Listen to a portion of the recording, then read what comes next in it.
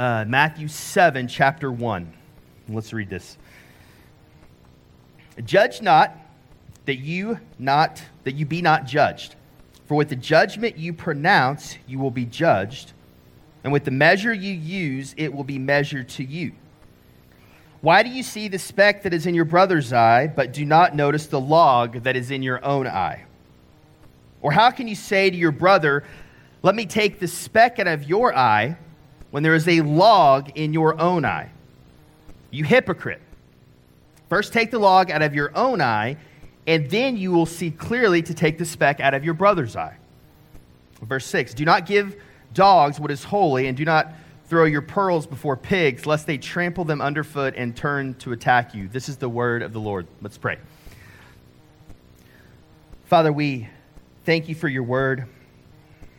I pray as we walk through this text this morning, I pray that you would change us, that you would help us understand, you would help us really listen well to your son's words here as he's preaching this Sermon on the Mount. And I pray as we wrestle with a tension this morning, that I pray that you would help us just see that these are your words, these are the words of life, and that we should consider them. No matter where we're at in our spiritual journey in the room, that we should consider these words because we believe that these are the words of God.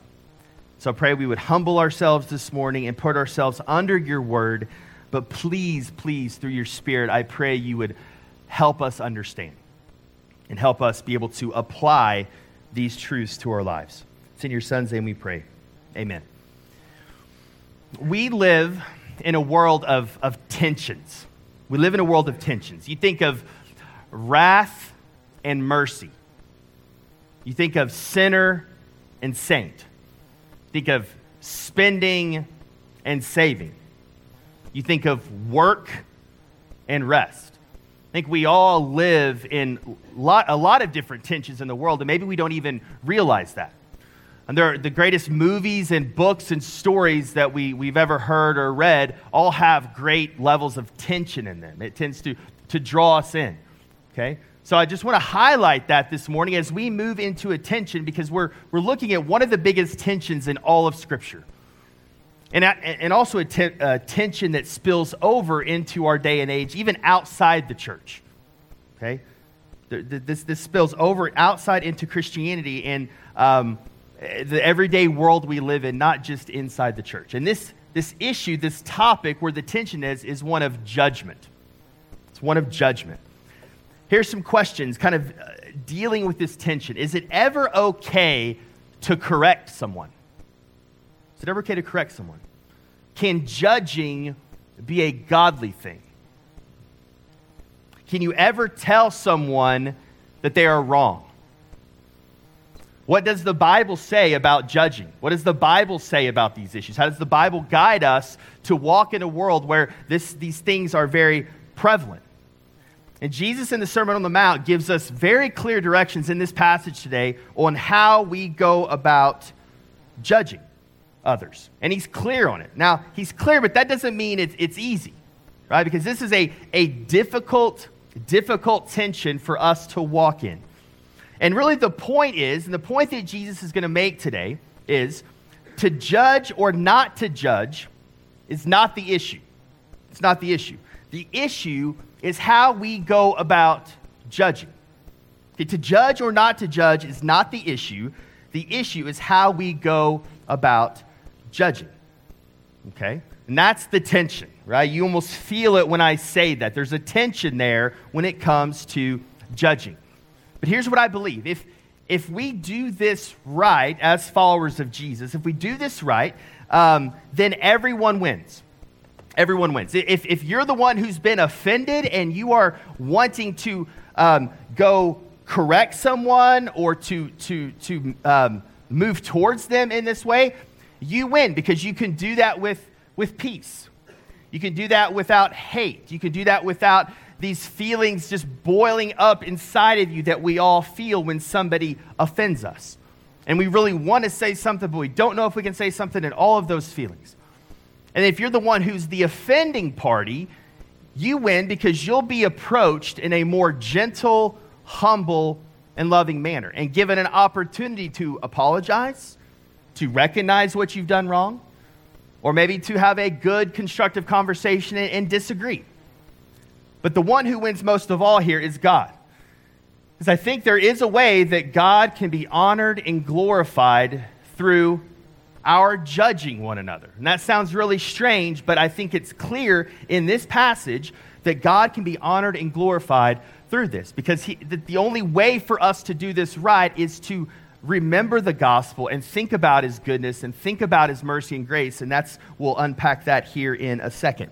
Before we walk through this, I just want to say one thing. You probably know this, but this is the most abused, misrepresented, taken out of context ideas in all of Scripture. Like, this is definitely like a top 5. And even outside the church, I hear this phrase a lot. Well, the Bible says don't judge. Don't judge me.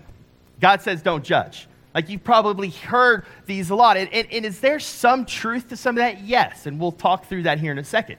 But that idea is so much more nuanced, and that is not exactly what the Bible says when it comes to judgment. There is so much more to this idea of judgment than just throwing out this statement of God says don't judge. And so we want to correct that today as we walk through this. So let's start in verse 1, read verse 1 and 2.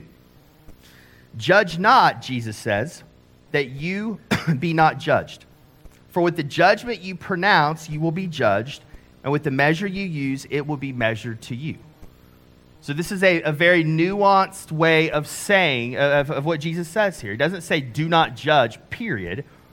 He's saying be careful how you judge. When you judge, this happens. Okay, so let's talk about what does it mean to judge. That verb judge, to judge. It simply means to evaluate or discern. To evaluate or discern. Could be, it could lead you to reward after you discern or judge, or it could lead you to condemn, right? But the idea of judgment is just to evaluate or discern. It's not a negative or positive. Okay, if you think of judge as in a noun, the person, the title of a judge is just someone who decides what is just in a particular situation, according to the standards or laws that they are submitting to as a judge.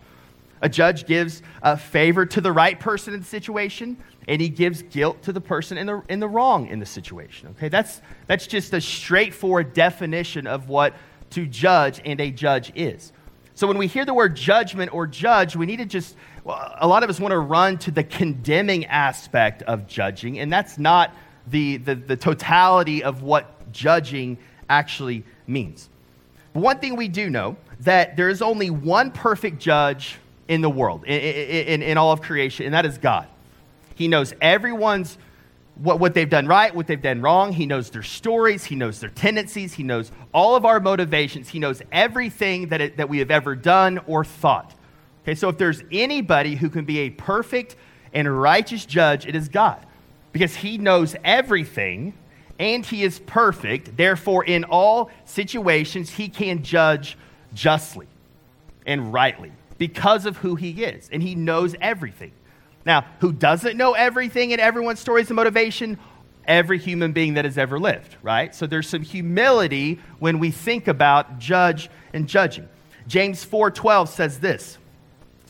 He says, there is only one lawgiver and judge, he who is able to save and to destroy. He's talking about God. But who are you to judge your neighbor? And in this context, James is talking about loving one another, especially how we talk to one another, how we speak to one another, how we relate to one another. So in this context, James says, but who are you to judge your neighbor? Like, be careful, be humble. Like, who are you to put yourself in the judgment seat here? Pastor and author Scott Sauls says this about God's nature and character as a judge. And I think this is really important for us to hear and realize who God is in this area before we really talk about how this applies to us in this passage. He says this, when the Bible's teaching about judgment is dismissed, all victims of injustice, violence, and oppression are then put at risk. If God is a God of love, without the accountability of justice, then vulnerable people become more vulnerable, and bullies are encouraged to continue bullying. If there is no ultimate accounting for evil, What hope is there for Holocaust victims regarding Hitler? What do we say to little girls who have been sold into the sex trade by greedy, oppressive scoundrels? What do we say to the boy who is abused by his tyrannical father, or to the unassuming elderly widow who is robbed at gunpoint? It's too simple to merely say that our God is a God of love and nothing else. If God decided to put his gavel down once and for all, don't we see that this would create many more problems than it would solve? If a judging God did not exist, then we would be living in a world of Darwinian chaos in which the strong eat the weak and only the powerful and cruel survive. Okay? So when we're talking about this idea of justice and judgment, we have to first understand who the God we serve is. And when we say judge, that's what we're talking about, okay? So if we're afraid of that word, or we don't like to hear that God is that he's a God of wrath and justice and love, like if we need to take all of God if we're going to believe in him or come after him or search for him. Okay? So the grounding truth in what we're going to move forward and talk about today is that God is a perfect judge. And there will be a day in the future where he judges all evil that has ever been done and will ever be done. It will happen. So when we're offended, when we feel like we just want to unleash our wrath upon a person or a people who's creating some great atrocity, then that truth of that God will judge all evil eventually, that will help us dial it back a little bit, not be too quick to put ourselves in the judgment seat, and actually allow us to keep some peace and measure of control, which is definitely what it takes to walk out what Jesus is going to talk about. So let's look at verse 3. Jesus is going to help us here. This is how we handle judging one another or correcting each other. Why do you see the speck that is in your brother's eye, but do not notice the log that is in your own eye? Or how can you say to your brother, let me take the speck out of your eye, when there is the log in your own eye? You hypocrite, first take the log out of your own eye, and then you will see clearly to take the speck out of your brother's eye. Now, this is it's kind of funny if you think of what Jesus is trying to teach here, okay? What Jesus is trying to teach. And I think Jesus is using some humor here to drive home a point. And so maybe if you can't imagine this, maybe it looks something like this.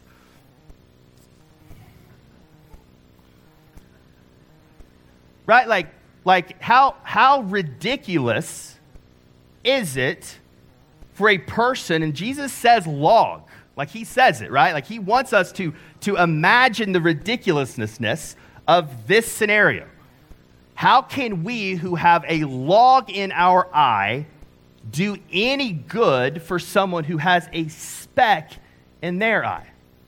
Okay, you can take that down, thanks. Just y'all be looking at that the rest of the time.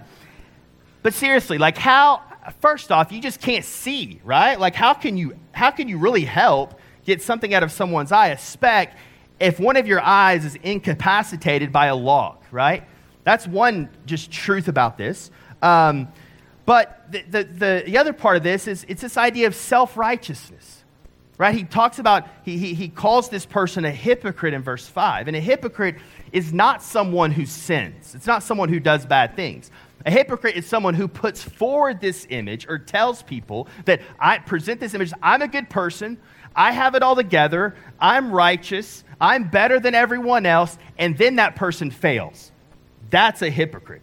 We're not hypocrites when we say, hey, we're broken and messed up people who try our best and we fail. That's not being a hypocrite. A hypocrite is being self-righteous, like leaning on your own righteousness and then doing something wrong. Okay, this is what a hypocrite is. And so he's saying here that the hypocrites has this level of self-righteousness that is ridiculous, that they don't have enough awareness to see the issues, the junk, the brokenness in their own life before they start actually judging or correcting or rebuking their brother or sister. Notice he says brother here. So this is either familial or it's at least in the family of God. This is Christian to Christian here.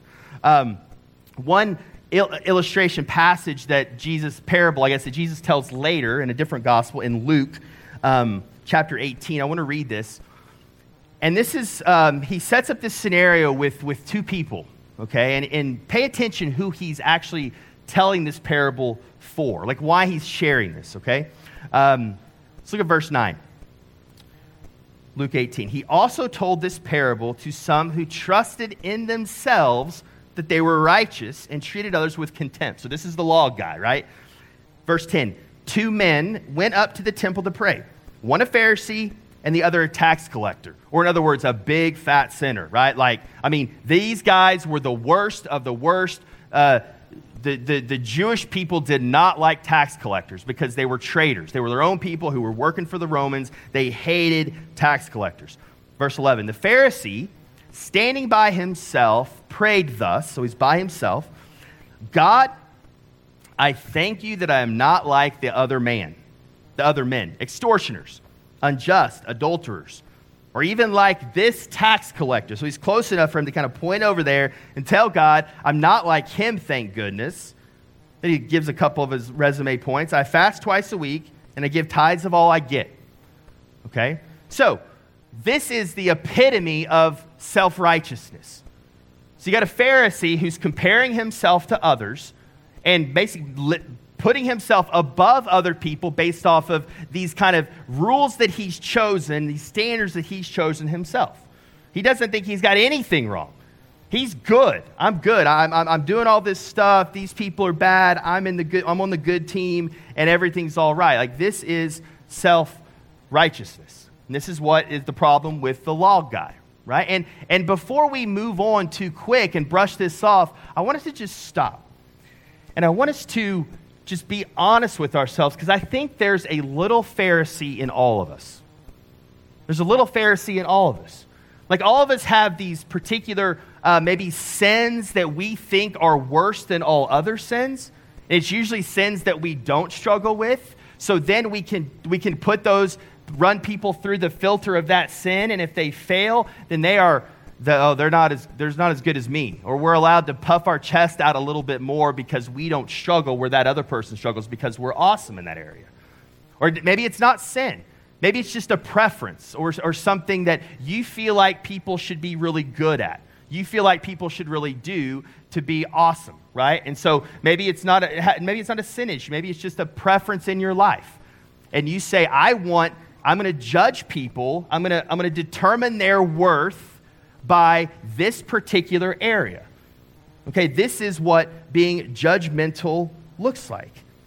I think the problem and it's a human problem, I think we're really quick to notice other people's flaws, and we're slower to recognize our own flaws. This is the log and the speck thing, right? Like we see from far away, I think I see which is crazy. Like, this guy could see a speck in another person's eye from a distance. You can't see that really normally. So there's some truth there, even what Jesus is trying to say. He's saying, like, this person's far away, and he's looking at another person and observing this speck. When he's got this log, he's not even aware of the log that's coming out of his own eye. So we're slow to see our own faults, but really quick to see other people's faults. Another kind of way to say this is we're really quick when we're kind of viewing others or judging others to not give them the benefit of the doubt. They're doing something wrong that's maybe offending us, and we quickly immediately go, well, they're just that kind of person. That's their personality. That's just who they are. Instead of thinking, well, I wonder what their story is. I wonder if they've had a bad day. I wonder if they faced some form of abuse when they were younger, and this is the reason why this particular behavior is hard for them to do. Or maybe I don't know them well enough, and I should get to know them to understand why they keep offending me in this way. But we're so quick to not think of all the circumstances for them and immediately go to, well, that's just who they are, and I don't really like it, and I'm just going to kind of dismiss them away. But for us, what we typically do is we flip it, right? Like, we're like, well, I've had a bad day. I'm tired. This person are driving me crazy. All circumstantial, right? Like, I had a hard upbringing. Things are difficult for me. I have a lot of baggage. And some of that stuff may be real, right? But we're quick to say that's the reason for all our faults. That's the reason for our sin. That's the reason for our junk. And we blame that on circumstances or other things instead of doing that for other people as well, being more empathetic, not being judgmental. Now, let's back to the parable. There's a second part to this. Remember, there's two people, but the tax collector. Notice, standing far off, so the distance he even has from the temple is further than the Pharisee, would not even lift up his eyes to heaven. Like he got it. Like he's like, I'm not worth it. I don't lift up my eyes to heaven. He beat his breast saying, God, be merciful to me, a sinner. Like he gets it. He knows he doesn't deserve to be in God's presence. He knows the only way he can possibly have a relationship with Jesus, God, here in this moment, is through God's mercy. I'm a sinner. My only hope is mercy. So God, please give me mercy. Verse 14, what does Jesus say? I tell you, remember, he's talking to the religious folk here. I tell you, this man went down to his house justified rather than the other. For everyone who exalts himself will be humbled, but to the one who humbles himself will be exalted. And this would have absolutely blown the minds of the people listening, because justification was a big deal, right? That was what the religious leaders knew or thought they were justified because of their behavior, because of the things they followed. So when Jesus said only one of these guys was justified, and it was the awful, horrible, sinful tax collector that you guys hate so much. Why? Because he got it. He was humble. He came to God and said, I have nothing. There's nothing that makes me clean. There's nothing that makes me be able to earn any kind of grace or mercy you give me. And the Pharisee thought he was awesome. Thought he was the self-righteous was off the charts. And so this is the posture that we have to have if we're going to do Matthew 7, 3 through 5. If we're going to walk this out, we have to have this humility, because Jesus says the last statement there, and this is a promise. Whoever exalts himself will be humbled. God will humble the person who exalts himself, who thinks they're better than everyone else. But, another promise, the one who humbles himself will be exalted. So humility is the key here. So what Jesus is saying here in verses 3 through 5 is not that judging someone else is wrong. He doesn't say that. He actually says the way you go about judging someone else is the key. Don't judge unfairly. Don't judge with a self-righteous attitude. Don't judge with a log in your eye.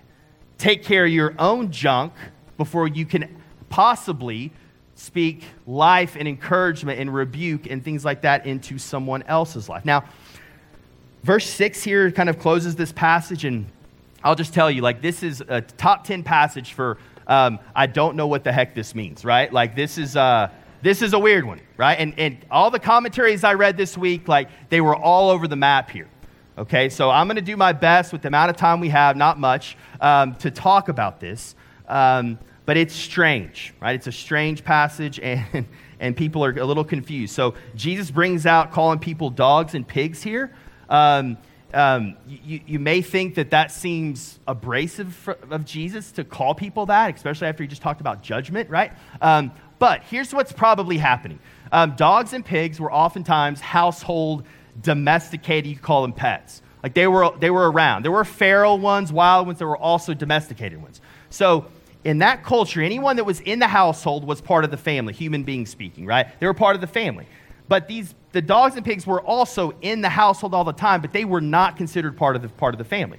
So Jesus is using this kind of proverb, this cultural thing to say there's a separation between the family and the dogs and the pigs, okay?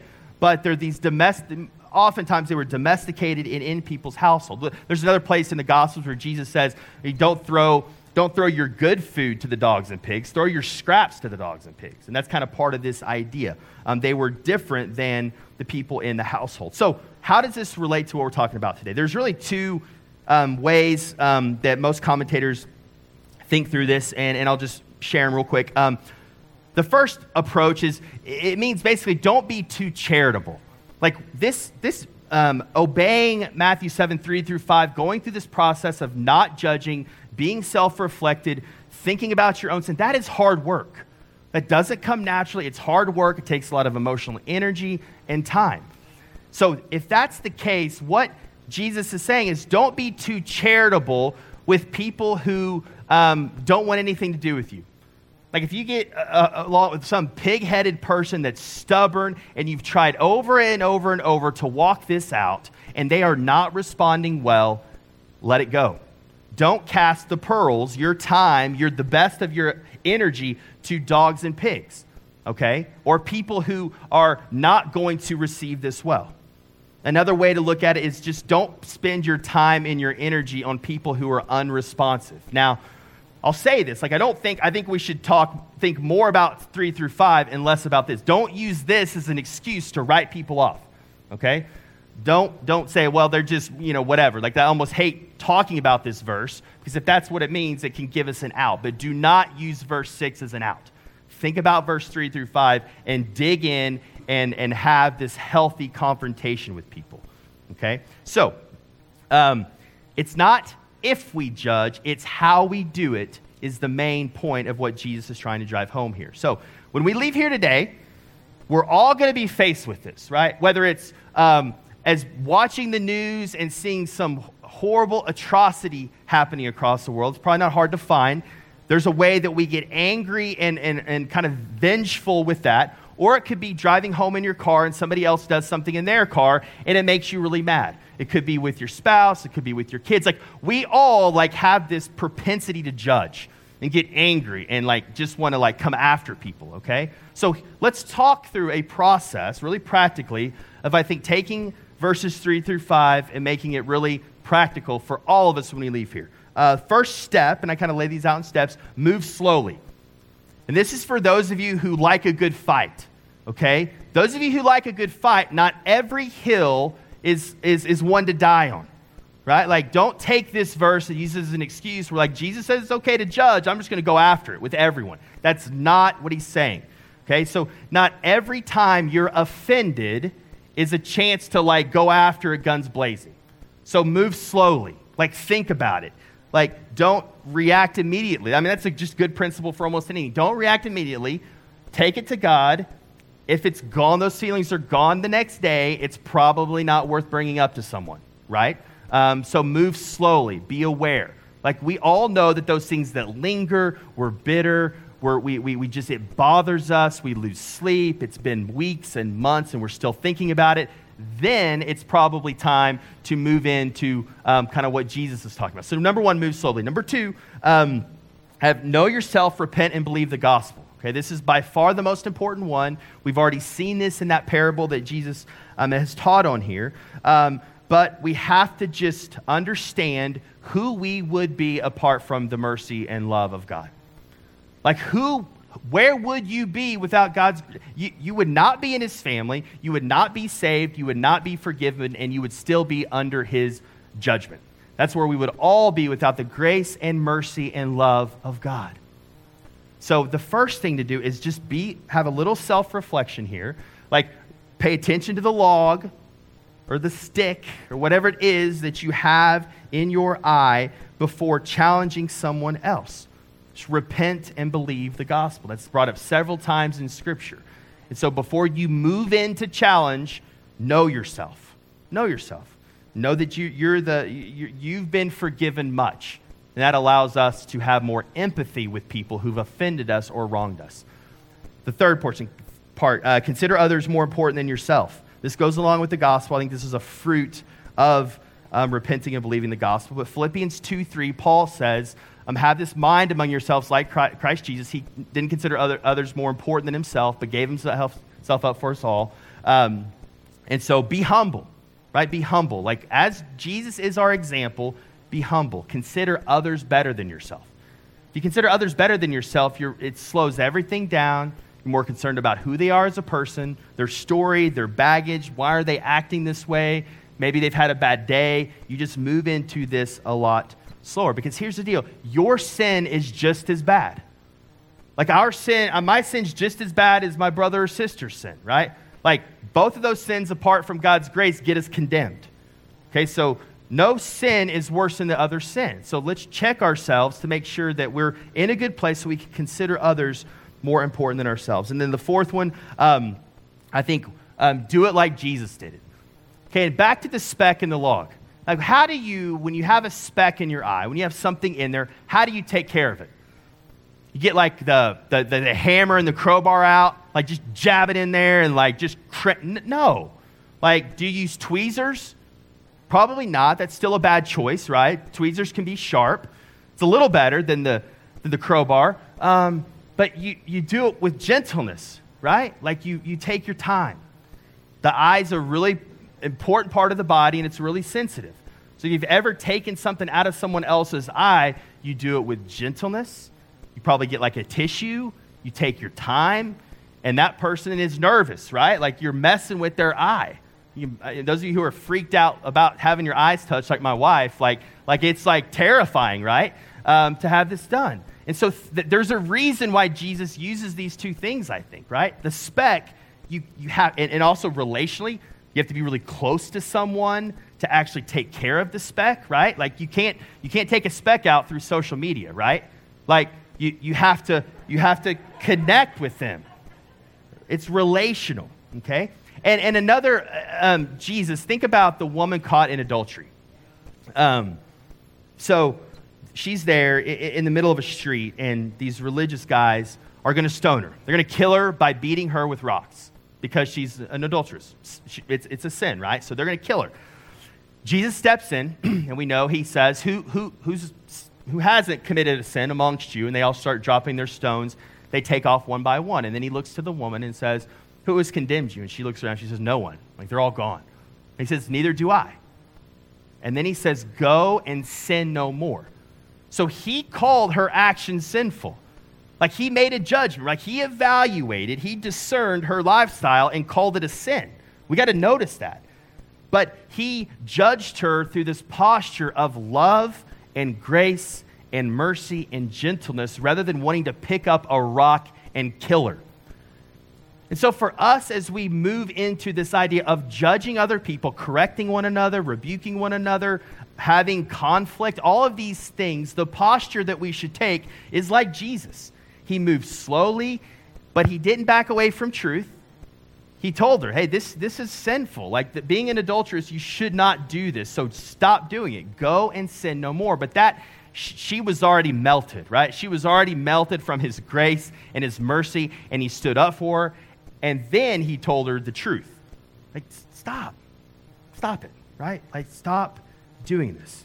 Okay, so the fourth thing is we do it like Jesus did it, and how he taught us in that way. So 4 steps.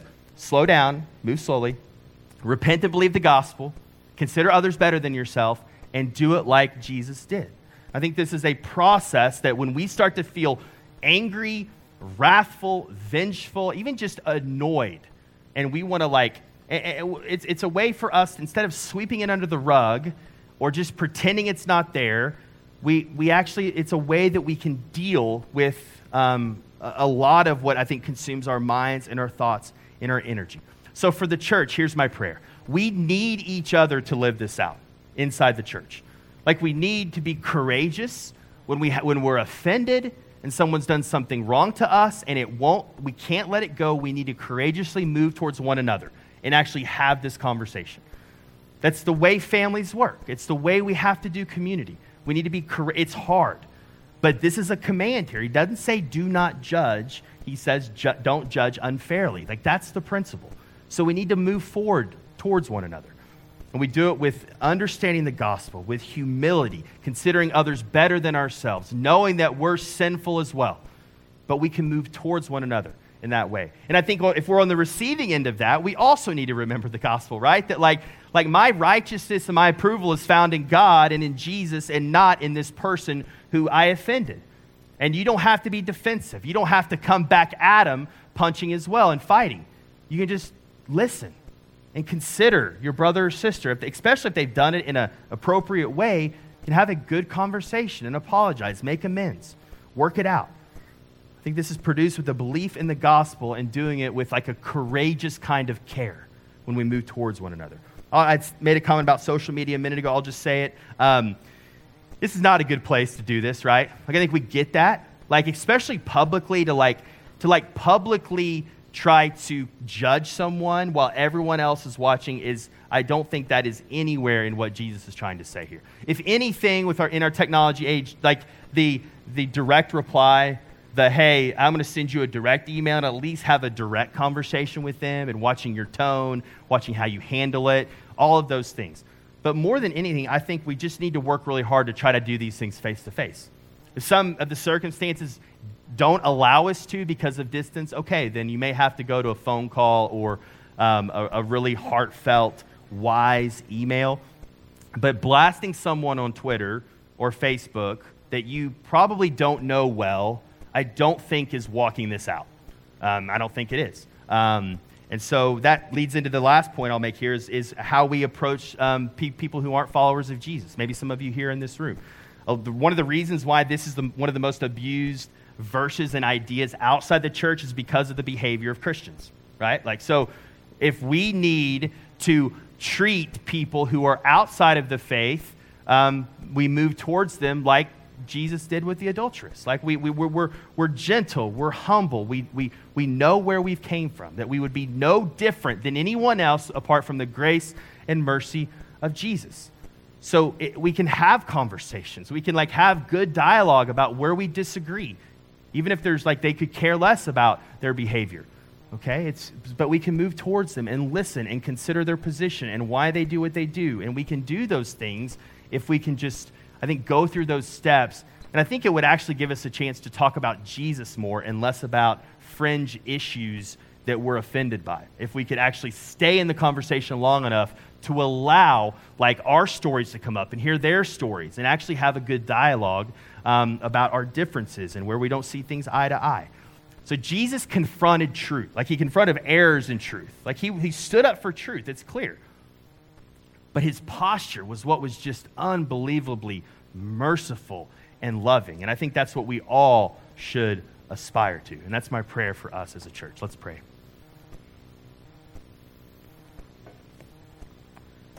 Father, this is such a hard tension of knowing when to judge, how to correct, how to evaluate and discern the behavior of one another.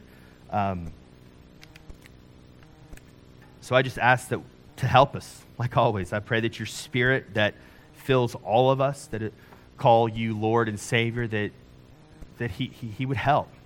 He would guide us, that he would counsel us, that he would help us be the kind of people who aren't afraid to stand up for truth, who aren't afraid to stand up for injustice, stand up for the purity of the church, but do it in such a way that's humble and that where God's love and grace and mercy can be on display to those who we are talking to.